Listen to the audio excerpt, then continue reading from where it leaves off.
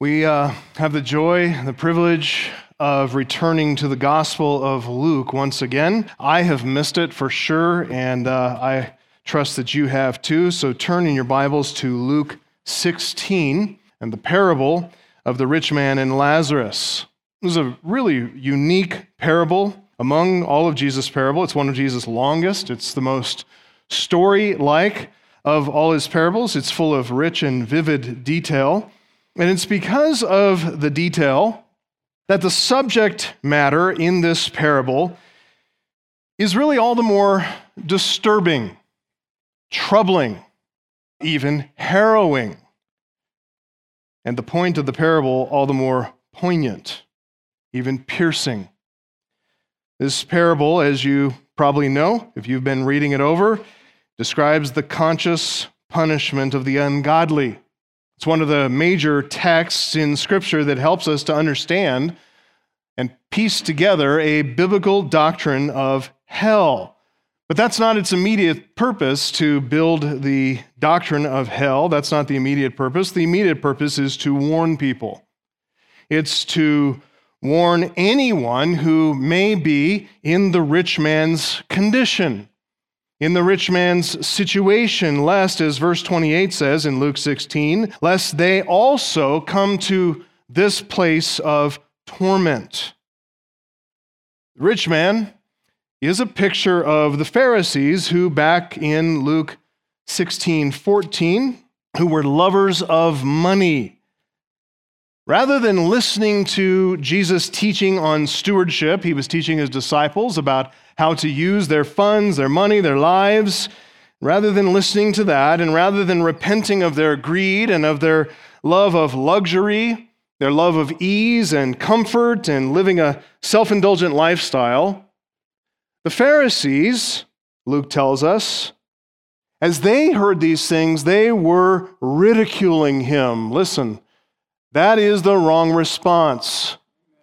When you find yourself listening to Jesus and ridiculing him or scoffing him, you know you are in a bad frame of mind, and you better repent.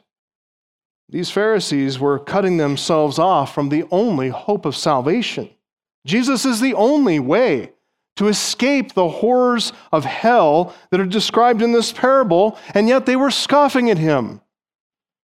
So committed were they to their idolatry, so committed were they to their love of ease, their love of good company around the table, of good wines and fine foods and maybe updated today, fast cars and nice houses and a nice spread of land and a good way of living. So committed were they to all their pleasure and comfort and all the stuff that money can buy, they were willing to trade eternity for their best life now. Listen, folks, we're to look at that and take these Pharisees all through Scripture as a cautionary tale. We should not look at the Pharisees as the villain in the story merely, as like some kind of a flannel graph killjoy, the cartoon character that always showed up to rain on Jesus' parade. They were that, but we tend to identify ourselves with the hero in the story. Whenever we read, we need to look at the Pharisees and maybe hold them up as a mirror to ourselves and say, could that be me? Pharisees are always there, dogging Jesus' steps, but they are useful, aren't they, on the pages of Scripture for us. They're always there, they're always included, lest we, like them, go to this same place of torment. You need to understand this, they were not the killjoys that we may think them to be. They loved to party. They loved their money. They loved all the luxuries that money could afford. They were the wealthy religious establishment of their day, like the evangelicals of today. They held their religion in one hand at a safe and controllable distance from their hearts, but their first and abiding love was the good things in life.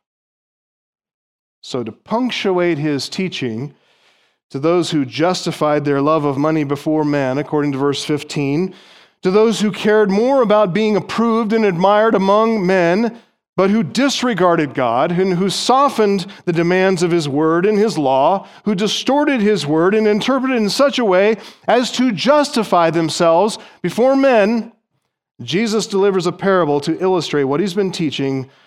Verse 15, that what is exalted among men is an abomination in the sight of God.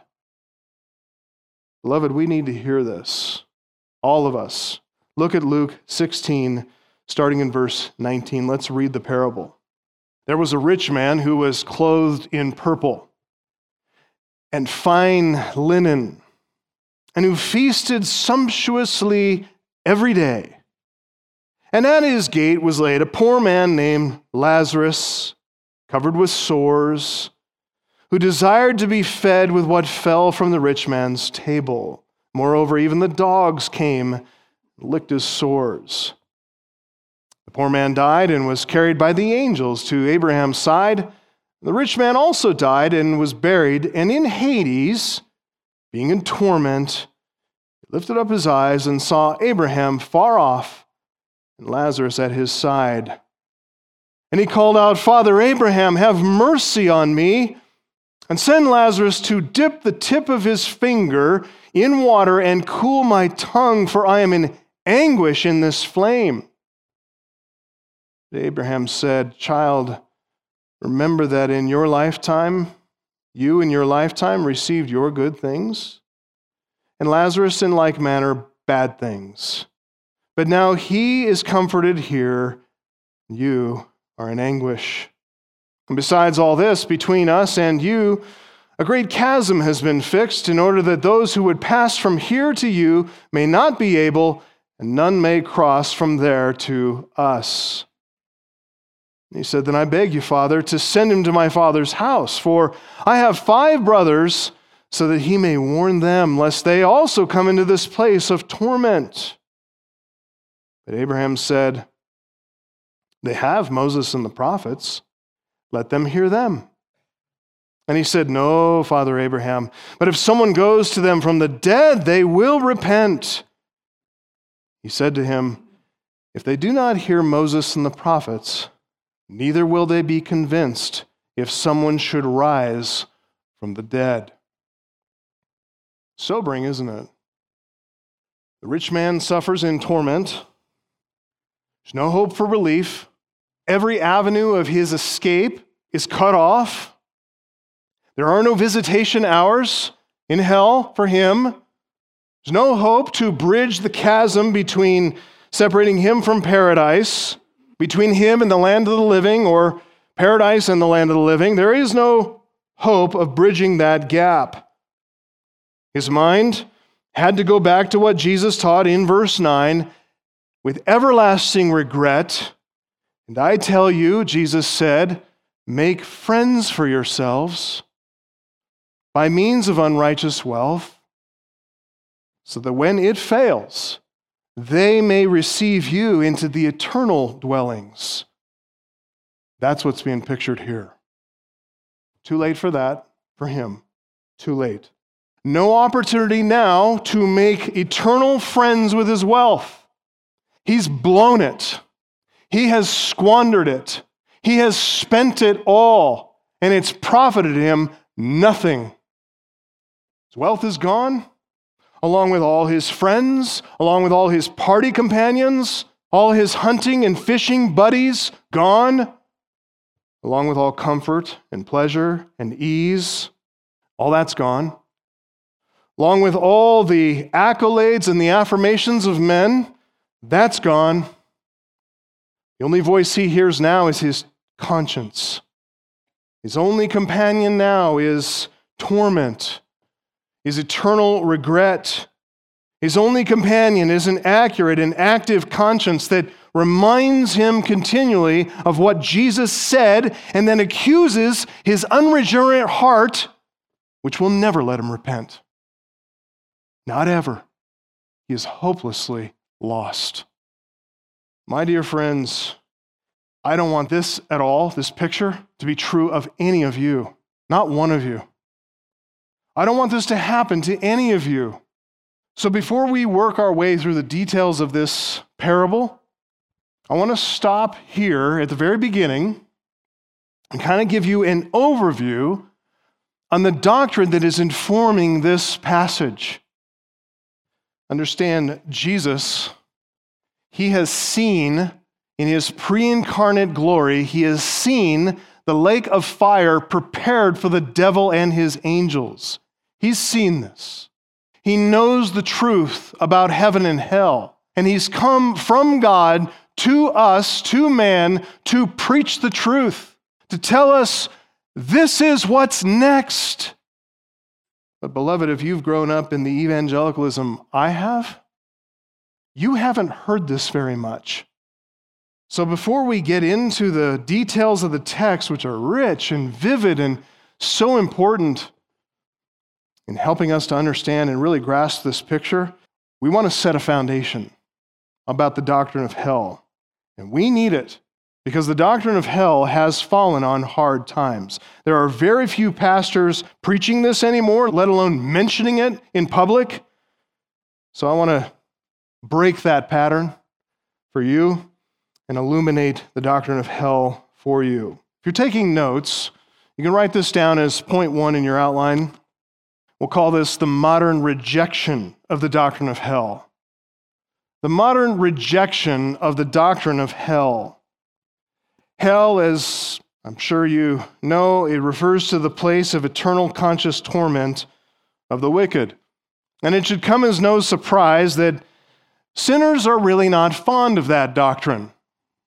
What is surprising is the number of professing Christians who are squeamish about the doctrine of hell, who make all kinds of apologies for it if it ever comes up in conversation, who say, I personally can't see my way to understanding why this is even here, but I want to tell you about God's love. They're unwilling to preach it, unwilling to use it in their evangelism, unwilling to think about it deeply, unwilling to answer any objections about it. They'd rather tuck it into a closet and close the door. Ever since the Enlightenment in the late 17th century, early 18th centuries, there has been an assault, as I'm sure you're aware of, and we're seeing all that, the fruit of that coming out today in our country, but there's been an assault on Christianity in the West. It's been going on for centuries. I appreciate, as I've mentioned before, and I want to mention again, David Wells has a 4-volume set outlining all this. If you'd like the titles of that, contact the office. I'll give you all the titles and even links to Amazon to go and order those books, starting with No Place for Truth. More recently, Carl Trueman has published a book called The Rise and Triumph of the Modern Self. You need to get a hold of that book as well. If you want the shorter version, it's called Strange New World. That's right out here in our foyer. You can get copies of that in the bookstore. That's a shorter version that's maybe more digestible. Get that one. That is fantastic. I've read both of them, and both of them are very, very helpful. You've got to inform yourself on what's happened in our culture, and it's been going on for centuries. You need to see how what's going on in our culture has informed the way you think. Some of the assumptions that you make, some of the presuppositions that you hold are actually not from the Bible, but from the world. Get informed. For hundreds of years, Enlightenment thinkers have been pursuing humanism. And it's a secular form of humanism. They emphasize humanity over the divine. They believe, rejecting the doctrine of sin, they believe in the inherent goodness of humanity, and they reject the doctrine of sin. They reject the doctrine of original sin and even sin in us now. They elevate human reason. Enlightenment thinkers elevate human reason. They pursue human potential, which as yet for them is unrealized and boundless. Humanity's true potential in history past has been suppressed. It's been held down, held back by religion, holding back humanity in this primitive faith in God and these primitive fears about an angry deity who will exact retribution and punishment upon the world. The Enlightenment has come to set humanity free. As Enlightenment humanists, secular humanists, promote man, at the same time they demote God. They have to demote God and dethrone God in order to perpetrate an attack upon Christian theism, an attack upon the divine in order to elevate man. So they say doctrines like sin and judgment and eternal hell, all those were designed just to strike fear into the hearts of people that they might be subdued and controlled by religion and controlled by the church. They intend to leave behind all that old, dusty, fear-mongering stuff and write new definitions and chart a new course. So it's no surprise, really, when concepts like sin and righteousness and truth and justice, they are all redefined to fit in with human sentiment, to line up with human sympathy. I'll just give you an example of that. Every time some mass shooting takes place, every time some horrendous crime is perpetrated, especially on a child, and comes up on the news, the conversation in the public square, it's never about sin, is it? They recoil from using the word wicked and evil and unrighteous, abhorrent before God. They don't talk about any of that. It's all about psychology, isn't it? Some psychologists will come on CNN, explain the shooter's mental health, wag a chastising finger at society for not seeing the signs earlier, advocating for more treatment, more drugs. We could have handled this. This could have been prevented. This is a preventable outbreak of mental illness. All that stuff. You know it. I know it. We see it all the time. It's Herman Bavinck who describes this radical reversal. He says, whereas before the mentally ill were treated as criminals, now criminals are regarded as mentally ill. Before that time, every abnormality was viewed in terms of sin and guilt. Now, all ideas of guilt, crime, responsibility, culpability, and the like are robbed of their reality. The sense of right and justice, of the violation of law and guilt are seriously weakened to the extent that the norm of all these things is not found in God, but shifted to the opinions of human beings. End quote. Is that not so? When concepts like right and wrong, truth, justice, sin, guilt, crime, punishment, when all these things must align with human opinions and satisfy human sentiment, listen, it is no wonder the biblical doctrine of hell is altered into a manageable level or rejected altogether. When sinful humanity dethrones a holy God, when people learn to sympathize with humanity over and against God, it's no wonder when we hear things like these.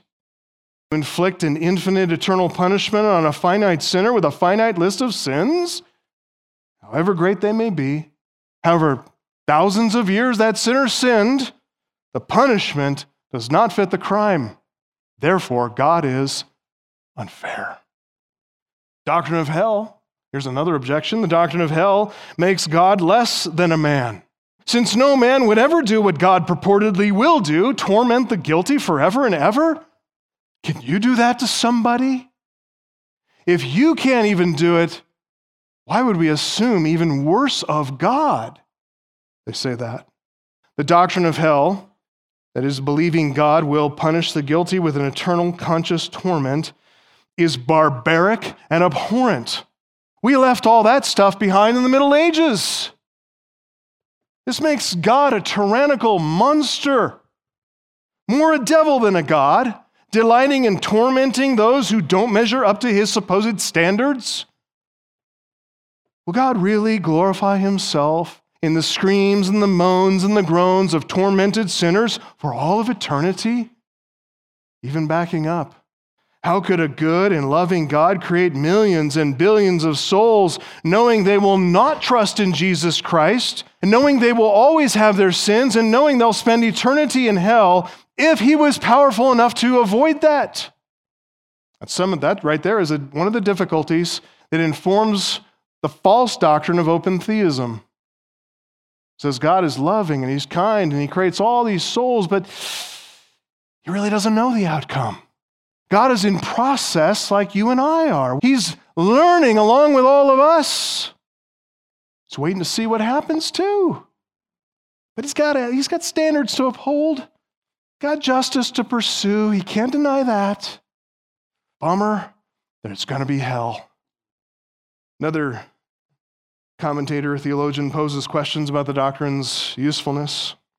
He says this, what is the value of an eternal punishment that has, by the way, this is Herman Bavinck again, he's sympathetic to us, so this don't take him as any other way. He says, what is the value of an eternal punishment that has no purpose other than to torment the sinner forever and ever? What is its utility for those who suffer it? Since in the nature of the case, it excludes the possibility of true repentance and only impels them to keep on sinning. What glory does it bring to God's name if it does not overcome and destroy sin, but only perpetuates it forever? How is it possible that the unredeemed continually harden themselves under the burden of such an eternal punishment without ever coming to repentance and self-humiliation before God? End quote. We're going to answer these questions, as we go through Luke 16. But these are the accusations, are they not, of the modern and postmodern world against God.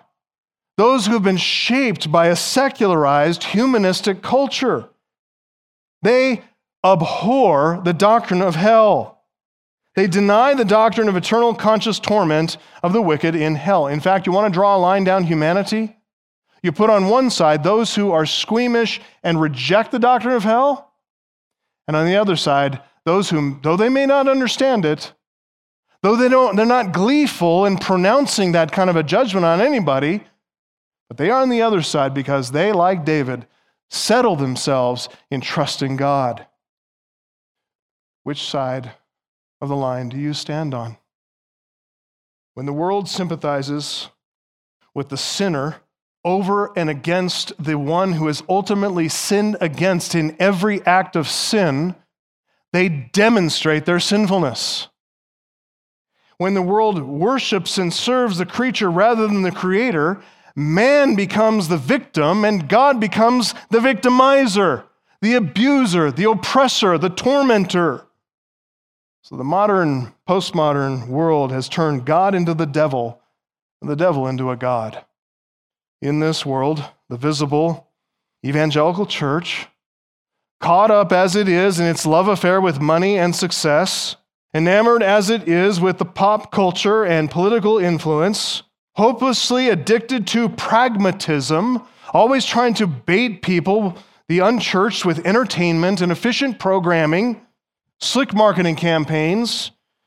Most of these churches have no room for theology whatsoever. Theology, at least is done by them, bores people. They have no patience for hearing and learning doctrine.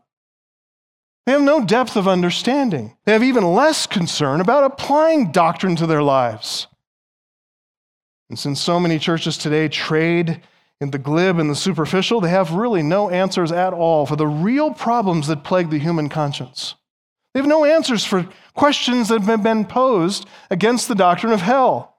They have no responses for all the hostile attacks that come from the modern, postmodern mind. And so, folks, I want to tell you, with sadness in my soul, but with love in my heart, that many professing evangelical Christians need to hear this message today. Many of you need to hear this. Many of you who consider your evangelical friends, family members, neighbors, just because they enter churches, that they're okay, that they're fine. Beloved, don't trade in the same kind of superficiality. Jesus couldn't be more serious about the doctrine of hell. And we need to pick up on that sobriety and bring this to people that we love. We need to absorb it for ourselves so we live in a totally different way than we've lived. And then we need to bring this truth to people that we love and care for and we're concerned about, because they're going to die if they don't repent, and they're going to go here. If you or others that you know share more in common with the rich man than with Lazarus, perhaps you need to be snapped out of your complacency. Perhaps that loved one in your family needs to repent of their love for money. Perhaps you need to check yourself on your love of ease and comfort. Perhaps you need to question your self-assurance and self-satisfaction, if it's in anything else except the gospel, and if you're finding your assurance not in the evidence of a transformed life, but in the fact that you prayed a prayer or walked an aisle or were baptized at one point in your life, that is a problem. Hear the truth, beloved, about hell, for your own soul's sake and for the sake of those you love. Because this God with whom we have to do is the one that after he has killed, he has authority to cast both body and soul into hell. That's the one we reckon with. My fear is that too many professing evangelicals have been inoculated against the truth of the doctrine of hell. And it's not by outright denial. It's not by accepting or embracing some falsehood about hell, annihilationism, universalism, conditional immortality, whatever it is, but just through repeated neglect. They've rejected this doctrine. Not consciously, but in practice. They can hear the word hell, they can read it in a book or even see it come in their Bible reading, their daily devotions, but it's absent doctrinal content. It's without any explanation, without any exhortation, without any admonition, without any warning, without any pleading. And so the truth about eternal conscious torment sits on the ground like a loaded gun, no one touching it though. It has no real impact on their minds. It doesn't shape at all the way they think, the way they prioritize life, the way they go through their lives. Might as well not even be, right? So many in our churches have become accustomed to hearing Bible talk, hearing sermons. They're used to the language, but they're strangers, they're foreigners to the concepts, to the doctrines, to the theology, the really hard questions that are answered, all answered by the Bibles they hold in their hands, but they don't know how to use it. They don't even know how to pull it up on their phones.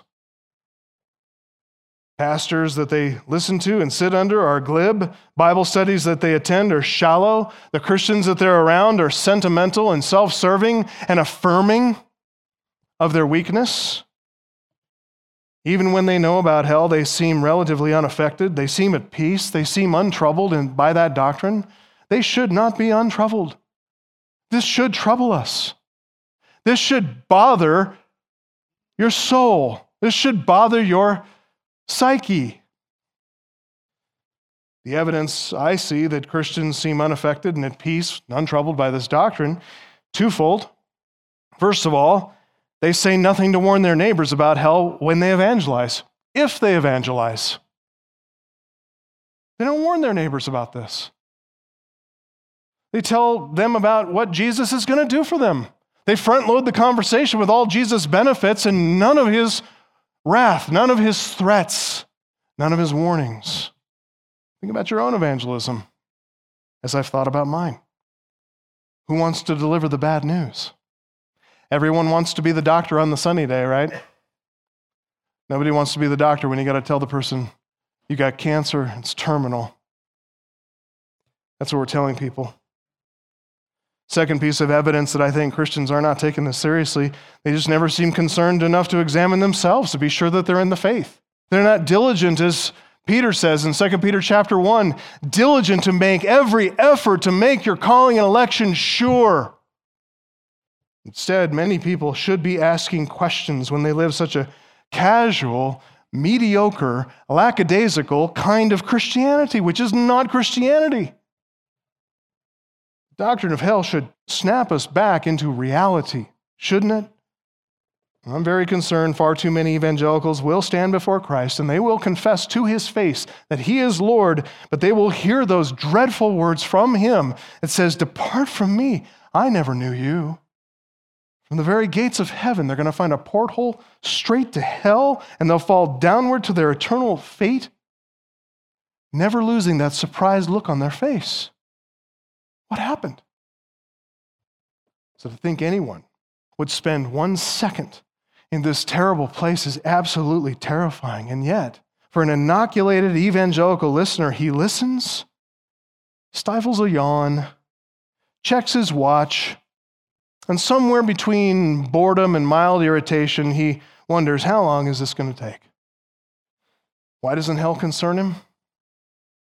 Well, it's because of the same dripping faucet secularism and humanism that's been infecting the entire West for centuries, has been doing the same thing to our churches. David Wells said this nearly 30 years ago. He says, the fundamental problem in the evangelical world today is that God rests too inconsequentially upon the church. His truth is too distant. His grace is too ordinary. His judgment is too benign. His gospel is too easy. And his Christ is too common. End quote. Again, it's not we've changed our view. That we consciously reject the doctrine of hell. We just don't talk about it. So it falls into disuse. Many professing Christians today, if they hear anything about hell, they seem unaffected. They simply shrug and move on with their day. Robert Peterson wrote an excellent little book back in 1995 called Hell on Trial, The Case for Eternal Punishment. It's about the same time David Wells was writing his books. David Wells wrote a foreword to Robert Peterson's book, Hell on Trial. He said this, insofar as our culture is secularized, it pressures all of those who live within it to marginalize God, to push the reality of his character and the truth of his word to the periphery of life.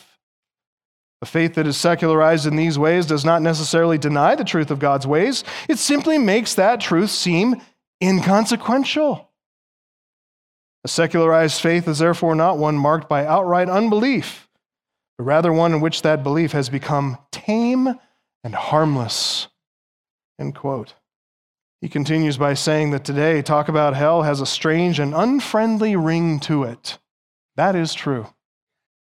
It seems strange and it seems unfriendly. It ought not to be strange for us in the church, and it ought to be the friendliest thing that we talk about. Why? Because we love people. Because we love God, we love his word, we know it's true, and so we love the people who are under the threat of its judgment. We love those people. If you love your neighbor and you see his house on fire, you're going to walk past and not wake him up? You would be the most beastly of a person if you did that. No, you'd run in there at the risk of your own life. Try to wake up your neighbor, get him out of a burning house so he doesn't die. How much more permanent is this? Hell has a strange and unfriendly ring to it. That is very true. I checked websites of some of the larger churches in northern Colorado. Most of them have no statement on hell at all. Some have no doctrinal statements posted on their website at all. Wonder what qualifies them as evangelical. Others, if they mention hell, they're very vague about it, or they bury the doctrine of hell and a statement about hell several layers deep in the website. So if you're a lazy web surfer, which most of us are, you can't find it. Even those that admit believing in hell in their websites, when you listen to the preaching from the pulpit, you have to wonder if it's ever preached. Is it ever covered? They're too busy telling everybody about the love of God and the next big thing at their church. They're completely ignorant of what gives God's love such weight. What gives his love weight? What makes it so lovable, so desirable is the fact that we were under the threat of this judgment. It's the weight comes from doctrines about our accountability before a holy God. The weight of his glory, the fact that we are lost all glory, the weight of human accountability, the weight of our punishment, the threat of his justice. And that's what makes his love lovely. Look, a church that does not preach the doctrine of hell is like a bank that refuses to handle money. It's like a restaurant that refuses to serve food. It's like a hospital that refuses to treat illness. The very purpose of the church is to preach sin and righteousness and judgment. Why? So that sinners may be saved from this punishment of hell and be reconciled to God. Again, Wells writes this, a God who is without wrath is a God whose Christ has no cross. And if he has no cross, it can only be because we're thought to have no need of his cross. While there have always been those in the church eager to believe such happy propositions, in the end, what remains is a faith remade in the likeness of fallen human life, which has lost truth and reality. Not only so, but it will also have lost its hope entirely, for Christian hope rests upon the fact not that evil can be ignored or that it will simply fade away, but that it has been judged at the cross. There is a day coming when truth is going to be put forever on the throne and error forever on the scaffold. End quote, and may that day come. So beloved, we're not going to let the world push us into a sentimental prison with regard to the doctrine of hell or any other doctrine of the Bible. We're going to let Christ recover for our church the doctrine of hell, and may he use it to his glory. Jesus' parable refutes all the pretensions of our modern secularized culture, the squishy-headed liberalization of today's religion, even though that's not why he delivered the parable, that's what it does. Parable, as I said, is a warning to the materialistic, a warning to us American Christians, American evangelical, to jolt our minds away from our complacency. It's written for the sake of the unbeliever, to provoke the unbeliever about God's compassion in his dire need. It fuels the fire of our evangelism, doesn't it? To rescue souls from hell, to snatch sinners like brands from the fire. So let's look at this doctrine of hell in the pages of Holy Scripture. You wondered if we're going to get into our Bibles? We are. This is point number 2 in our outline, the biblical confirmation of the doctrine of hell. The biblical confirmation of the doctrine of hell, point number 2. Some people find it surprising Jesus taught more about hell than he did about heaven. That is true. Check that out for yourself, but we'll cover some of that today. Jesus described hell probably more vividly than anybody else, before or since. He came to give clarity to his own generation, not only about who he is, his identity, his salvation, heaven in the future, but also hell, lest any in his own generation should go there. He brought more clarity than anybody about a reality that was hidden in the shadows until he explained it. People of Jesus' day, they understood, they embraced the concept of life after death.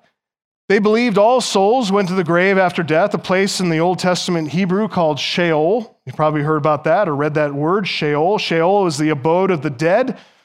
And the righteous understood the concept of punishment and reward in Sheol. There was a vague concept. It wasn't clear in the Old Testament. Progressive revelation over time made things more clear as time went by. In fact, at the end of the Old Testament, there are passages like Isaiah 66:24. You should write these down. Isaiah 66:24, Daniel 12:2. These passages made a clear distinction between the fate of the righteous and the fate of the unrighteous. And it pointed out the doctrine of an eternal conscious torment. Isaiah used the language, Isaiah 66:24, used the language of torment. He said, "Their worm shall not die, their fire shall not be quenched, and they shall be an abhorrence to all flesh." That's language we hear showing up in the New Testament, isn't it? Daniel also used the language of consciousness and eternal or everlasting. Daniel 12:2, he said, "Many of those who sleep in the dust of the earth shall awake." He's not talking about soul sleep there. He's just talking about the fact that they are dead. They're no longer in the land of the living. This is a reference that they'll awake. It's a reference to general resurrection. Their souls have been in Sheol, separated from their buried body. Now they're going to be resurrected to judgment. Some are going to be resurrected to everlasting life, Daniel 12:2. Some to shame and everlasting contempt. But there's a resurrection of all humanity. In the New Testament, we see that Old Testament concept of Sheol a bit more clearly when we hear the term Hades. Hades is the abode of the unrighteous dead in the New Testament, and then paradise, which is the place of the righteous dead. In the end of Revelation 20, verses 13 to 14, it says, "Death and Hades will surrender their dead as the general resurrection takes place. The unrighteous dead will be judged," it says, "each one of them according to what they have done. Then death and Hades will be thrown into the lake of fire." This is the second death, the lake of fire. What about the righteous dead? Where are they? Well, they are in paradise. We see one here next to Abraham, at Abraham's side. He's in paradise. That's a picture of paradise, and they will enter into the new heavens and the new earth and the new Jerusalem. Now, if you have your Bibles ready and warmed up your fingers, let's take a quick tour of the Bible, see how hell is described, and I'll try to keep you in the New Testament. Hell is, as I said, hell, if we're defining it, is the eternal conscious torment of the unrighteous. Eternal conscious torment of the wicked. Let's start by looking at that word torment.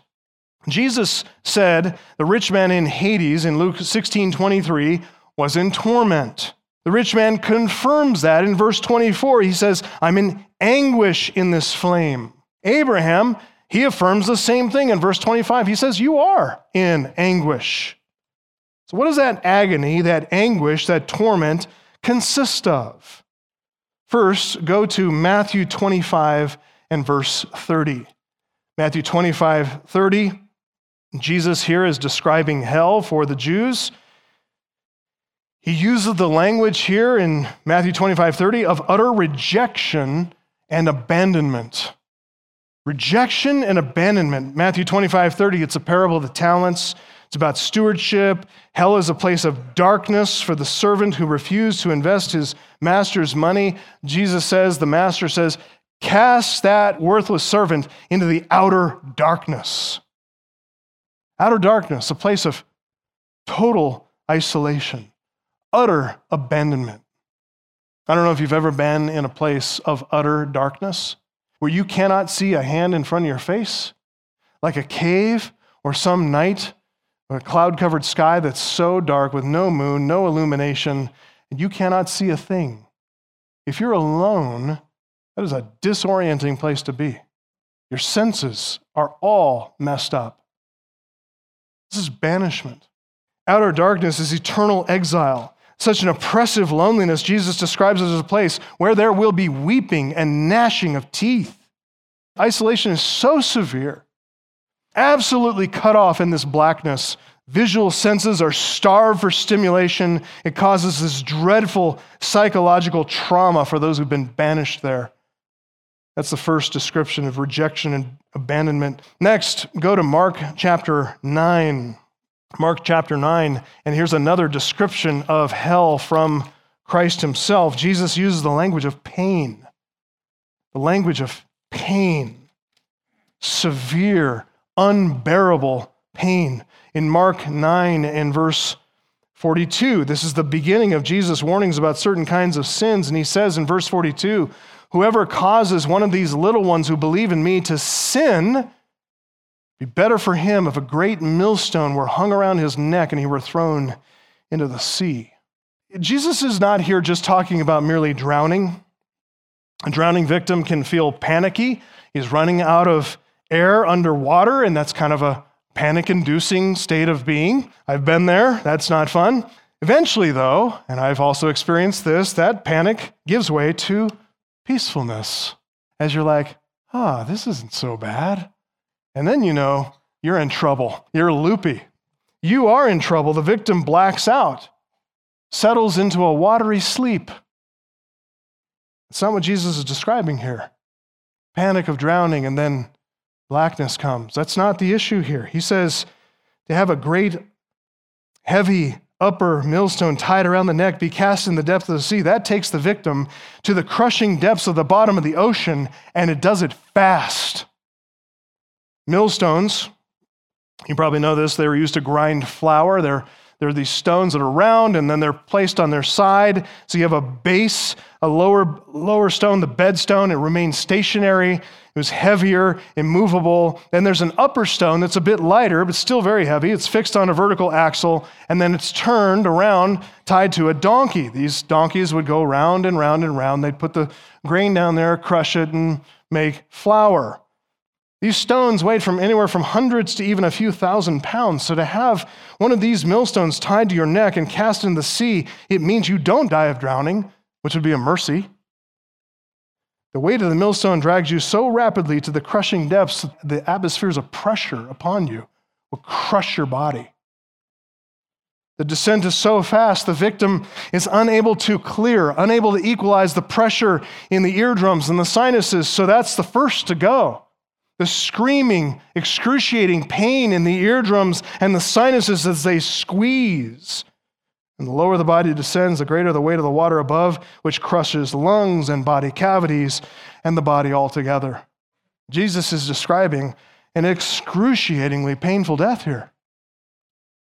Cause one of his little ones to stumble. If you had that in your mind, like maybe that's a good idea, don't. More pain he describes. Keep reading. Verse 43, if your hand caused you to sin, cut it off. It's better for you to enter life crippled than with two hands and go to hell, into the unquenchable fire. If your foot caused you to sin, cut it off. Better for you to enter life lame than with 2 feet be thrown into hell. If your eye caused you to sin, tear it out. Better for you to enter into the kingdom of God with one eye than with 2 eyes be thrown into hell, where their worm doesn't die and where the fire is not quenched. If you're struggling with sin and you think that the key to delivering yourself from sin is to start doing some self-mutilation, Jesus is using these as metaphors, hyperbole. So don't mutilate yourself. The problem is not in your hand or your eye or your foot. It's in your heart. It's in your mind. Your heart needs to be regenerated, and you need to do what the hyperbole means is to do whatever it takes, short of cutting things off, but do whatever it takes in a hyperbolic sense to rid yourself of sin. Mortify all sin. Why? Because adding to the imagery of a crushing pain is the imagery of a burning pain. Those who live closer to the earth, like the people of the first century, they dealt with burning injuries all the time. A few times I've ministered in Haiti. There are a number of you who know this to be true as you've gone to Haiti as well. Such a need for nurses and burn clinics in that country because so much of their cooking is done over open fires.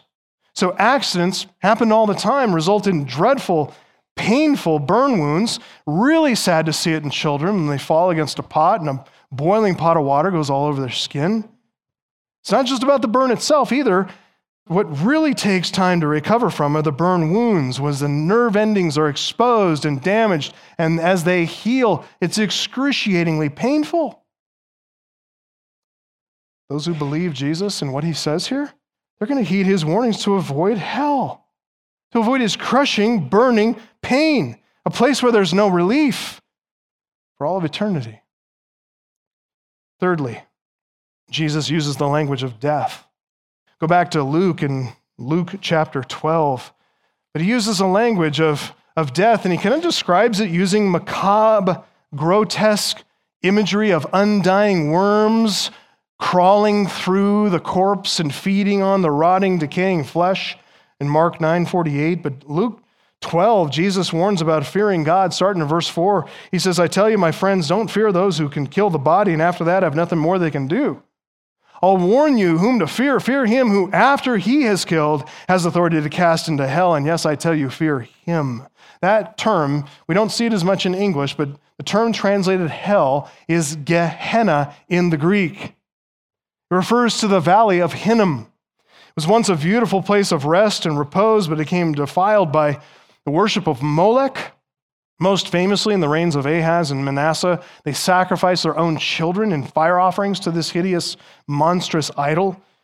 The shrieks of babies in agony reverberated all through that once peaceful and pristine, tranquil valley. It's horrid. For that reason, King Josiah tore down all the altars of Molech, and he defiled the valley of Hinnom to discourage anyone from returning to that idolatry. He turned that place into the city's rubbish dump, pouring all the sewage and dead bodies and rot there. According to one commentator, refuse of all kinds, including carcasses of criminals, thrown into this valley and consumed by fire, which was ceaselessly burning. That's the imagery. Very similar to the description of Isaiah 66:24.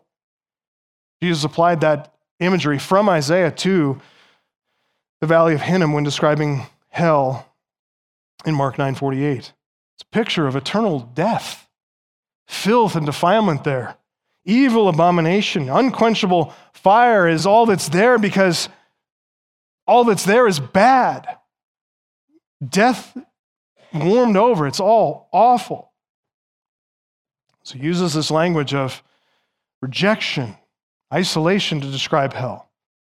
Jesus used the language of pain and suffering to describe hell. He uses grotesque imagery, the language of death, language of the macabre to portray the grisliness and gruesomeness of hell. Fourthly, Jesus used the language of punishment, retributive justice, like a courtroom scene and thinking about a criminal thrown into the slammer. When I say language of punishment and retributive justice, that's to say that hell is not merely consequential.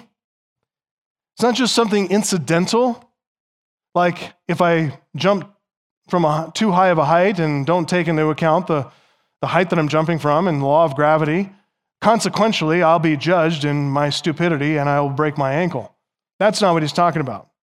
He's not talking about something here that's impulsive or reactionary on God's part. Hell is intentional. It is a positive punishment for sin by God. You're in Luke, go to a few pages to the right to Luke 19. Luke 19, verse 12. This is Luke's record of the parable of the talents, which is also, we read in Matthew 25. And Jesus gives an introduction and a conclusion to the parable that is not in Matthew's account. Look at verse 12. He said, therefore, a nobleman went into a far country to receive for himself a kingdom and then return. Calling 10 of his servants, he gave them 10 minas and said to them, engage in business until I come. But his citizens hated him, sent a delegation after him, saying, we do not want this man to reign over us. When he returned, having received the kingdom, he ordered these servants to whom he had given the money to be called to him that he might know what they'd gained by doing business. You can stop there. We know that the parable continues with the master commending 2 slaves for being obedient stewards, took the talents he gave them, worked diligently, made more. He rewards them with more responsibility, more honor. The disobedient slave who hid his talents, in verse 22, it says there, the master condemns him, pronounces judgment over him. Just like Jesus said, Matthew 25:30, this worthless slave here is cast into outer darkness where there's weeping and gnashing of teeth. What about those rebellious subjects from verse 14? The ones who hated him said, we don't want this man to reign over us, so that when he went away and then received the kingdom and came back, what about them? Look at verse 27. But as for these enemies of mine, who did not want me to reign over them, bring them here and slaughter them before me. The whole parable has gone by. We can see clearly this master has not done an impulsive thing in punishing them, has he? He's not losing it. He's not reacting in a rage and a huff. This is calm, cool, collected exercise of wrath. It's intentional, it's thoughtful, it's retributive. In fact, it's not just here that he's considering it. Remember he went away and they sent a letter after him saying, we'll not have you to rule over us. He's thought about this. The master here, portrayed as a picture of Jesus returning with the kingdom. He's portrayed here as calculating, as taking personal responsibility for this execution. Slaughter them before me. Slaughter them in my presence. He intends to see it done. This isn't him being some petty, vindictive tyrant. This is justice, which means if it's justice, it means it's just. And if it's just, then it's good. This is God. This is Christ in his goodness. We're not used to this imagery, are we? Bring him here and slaughter him before my eyes. We live in such a sanitized world. There's a sense in which I'm thankful we're not seeing public executions out on the street, hangings and the like. The violence that we see seems to be either a cartoon caricature like what we see on movie screens or carefully curated images in the media, but actual death, the execution of justice, we're not so familiar with that. Some passages in the scripture, we need to admit, are pretty violent, aren't they? They're never going to make it into the children's Sunday school curriculum cartoon images like this: Phineas executing an adulterous couple, running a spear through the 2 of them while they're engaged in the act. It's not going to be in the pictures in the children's Bible. May see Phineas holding a spear, but it was, concerned, but not ramming it through them. Samuel confronted Saul, dealt with Saul being disobedient and not destroying all the Amalekites. But what does Samuel do? He takes that Amalekite king, Agag, he takes him out and he says he hacked him to pieces before the Lord. That's language of worship. Slaughtered him. It was just. And if it's just, it's good. David, we know, killed Goliath. He's the hero of all of us young boys. Seeing him kill Goliath, sinking a stone into his skull, that's often where my children's books would end. It didn't end when he ran up to the giant and took his own sword out of his sheath and used it to sever his head from his body and then carry that head back to Saul. But he did that. Sounds really gruesome. It is gruesome. We as Christians need to understand that that language is in our Bibles. We need not to be apologetic about it, squeamish about it. We need to own it and realize this is the God we serve, and this violence portrays something about his justice. Our Lord will execute the same kind of violent justice when he comes at his second coming. Turn over to 2 Thessalonians chapter 1, verse 7. The Lord's going to execute justice when he comes. Let's actually start reading in verse 5. Paul says this is evidence. What's evidence? The persecutions you Christians are suffering, all the afflictions that you Christians are enduring, this is evidence of the righteous judgment of God, that you may be considered worthy of the kingdom of God for which you're also suffering. Since indeed God considers it just to repay with affliction those who afflict you. Didn't we hear language like that as Abraham spoke to the rich man? There's a reversal of fortune there. God considers it just, verse 6, to repay with affliction those who afflict you, and to grant relief to you who are afflicted, as well as to us, when the Lord Jesus is revealed from heaven with his mighty angels, in flaming fire, inflicting vengeance on those who do not know God and on those who do not obey the gospel of our Lord Jesus. Listen, people may profess to be Christians. They may attend evangelical churches. But if they don't obey the gospel of our Lord Jesus, what does it say in verse 9? They will suffer the punishment of eternal destruction, away from the presence of the Lord and from the glory of his might, when he comes on that day to be glorified in his saints, to be marveled at among all who believed, because our testimony to you was believed. Just a footnote.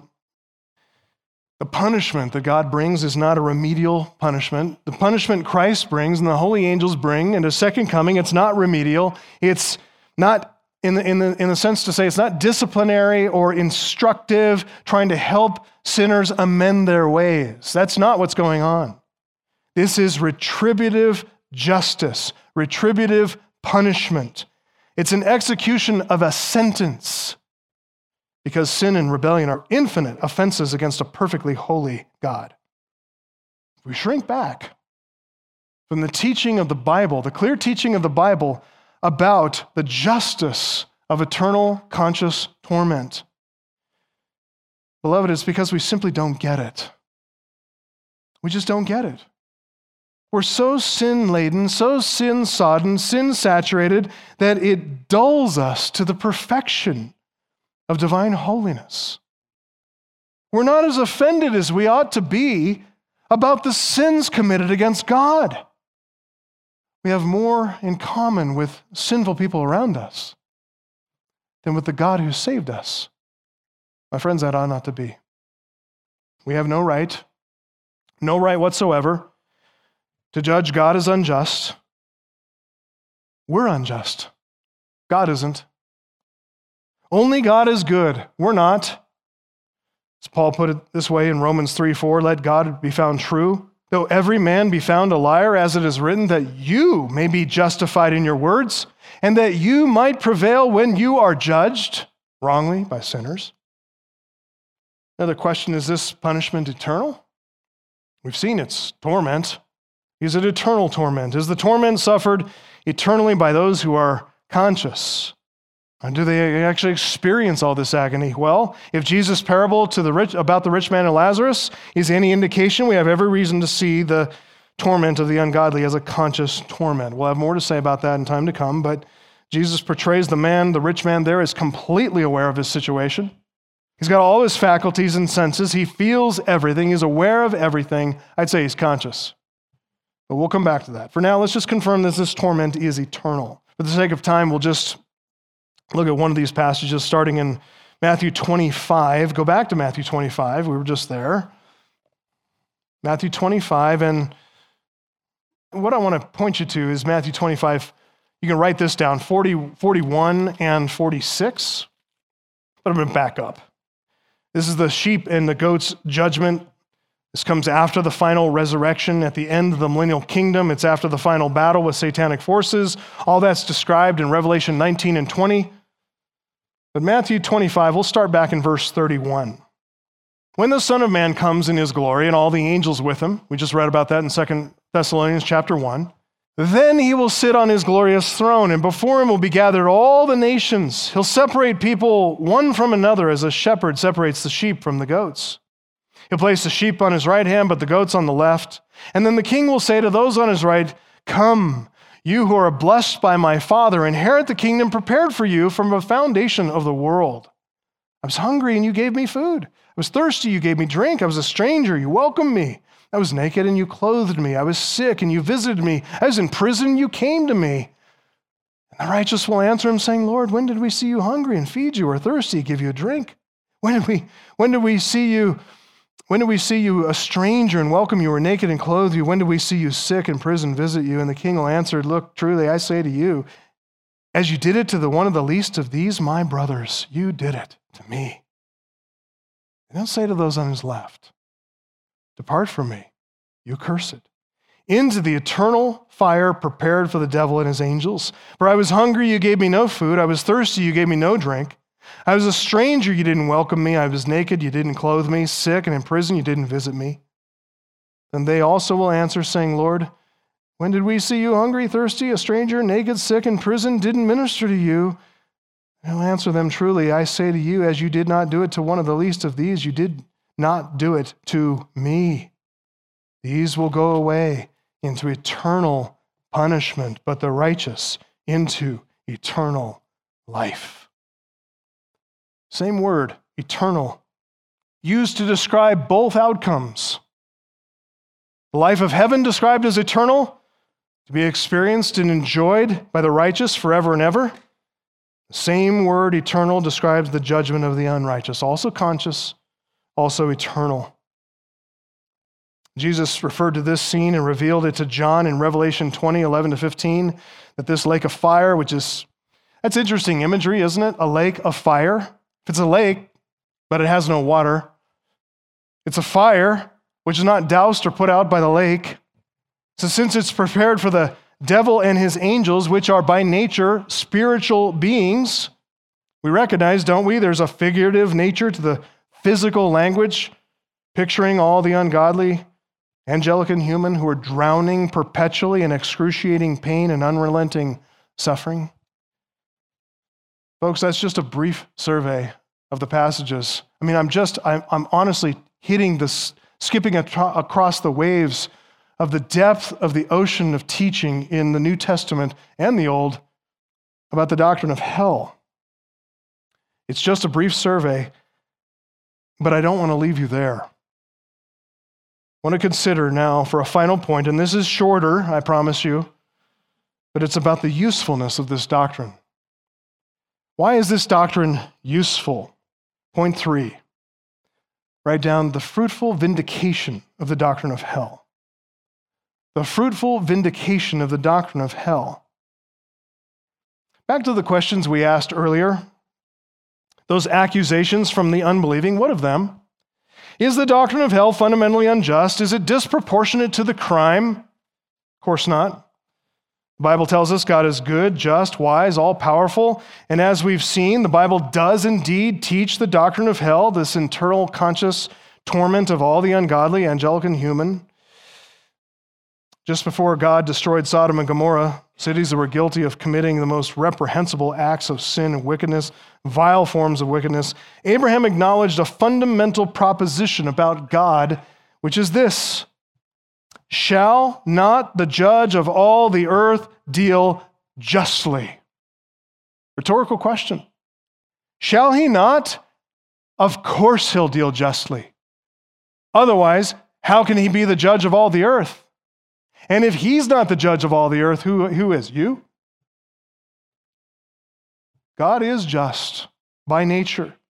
He is just in his essence. It's an attribute of his being. So before accusing God of injustice and before letting any unjust sinner accuse God of injustice, remember that God is God. You are a fallen, sinful creature, but God is God. So as Solomon said, be not rash with your mouth, nor let your heart be hasty to utter a word before God. For God is in heaven, you are on earth, therefore let your words be few.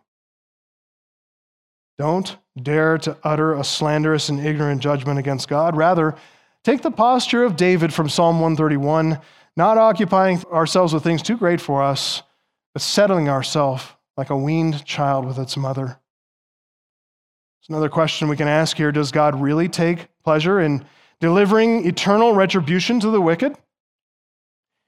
Is he gleeful about that, as he's portrayed to be by our enemies? God answered that in Ezekiel 18:23. He says, have I any pleasure in the death of the wicked, declares God? And not rather that he should return from his way and live? It's a rhetorical question. God returns to that, leaves no doubt. In Ezekiel 33:11, as I live, declares the Lord God, I have no pleasure in the death of the wicked, but that the wicked turn from his way and live. Turn back from your evil ways, for why will you die, O house of Israel? Herman Bavinck adds this. He says, the saying that he does not willingly afflict or grieve anyone, Lamentations 3:33, applies also in hell. The pain he inflicts is not an object of pleasure, either for him or for the blessed in heaven, but a means of glorifying his virtues, and hence the punishment is determined in severity and measured by this ultimate goal, end quote. So then what's the value of such a thing as the doctrine of hell? What's its utility? We're Americans, we're pragmatic by nature. We want to know, what's the usefulness of this? What purpose does it serve? Well, first of all, it reveals God. Jesus came to reveal God. He came to reveal all of God, not just the parts that people like and want to hear. Jesus intends we see God as high and holy, as great and glorious, which should humble us as we see ourselves in stark contrast to who God is. To a society of self-righteous Jews in the first century Judea, those who relied on their physical connection to Abraham, those who boasted in their spiritual heritage, those who had in their hands the written revelation of God and the law and the prophets. We can add to that the self-assured evangelicals who are worldly and yet untroubled. Jesus came to unsettle hearts that are settled. He came to unsettle those that are at rest and at ease with a false sense of peace. And so Jesus uses this language, these vivid metaphors, to create clear, true, dreadful pictures in our imagination. He intended this to cause within us a visceral reaction, to evoke from us an emotional response so that we recoil, as we should, in horror at this doctrine. That is intentional, folks. Jesus wants to warn us against going to hell. He came to strike fear into the hearts of a complacent people. He came to clarify this doctrine of hell, tell people the truth about eternal conscious torment for the ungodly. Religious people who believe they're doing just fine, who see no need in their life for repentance, he wants them to examine themselves. That's what we're going to see as we work our way through this amazing parable. We're going to learn about the fear of God. You maybe jot some of these down. Number one, we're going to learn about the fear of God, that God's being and his righteousness is the standard of judgment, not man and his mushy, mutable sentiment.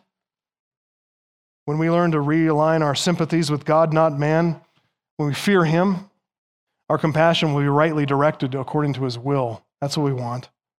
Number two, if we put God at the center of our thinking, we use our reason obediently. And when we do that, we learn true wisdom. We learn justice. We learn all that God has to teach us. Write down Psalm 36, verse 9, for with you is the fountain of life. In your light do we see light. Let's be humble learners at the feet of our God. We're going to see more and learn more, number 3, about true justice. That God is always just, that his judgments stand up to any and all scrutiny.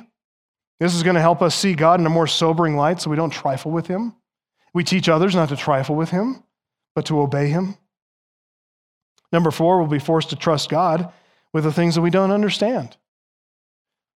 Trust him, even when we don't understand, especially when we don't understand. As we said, we tend to sympathize with sinners over and against God, which is total folly.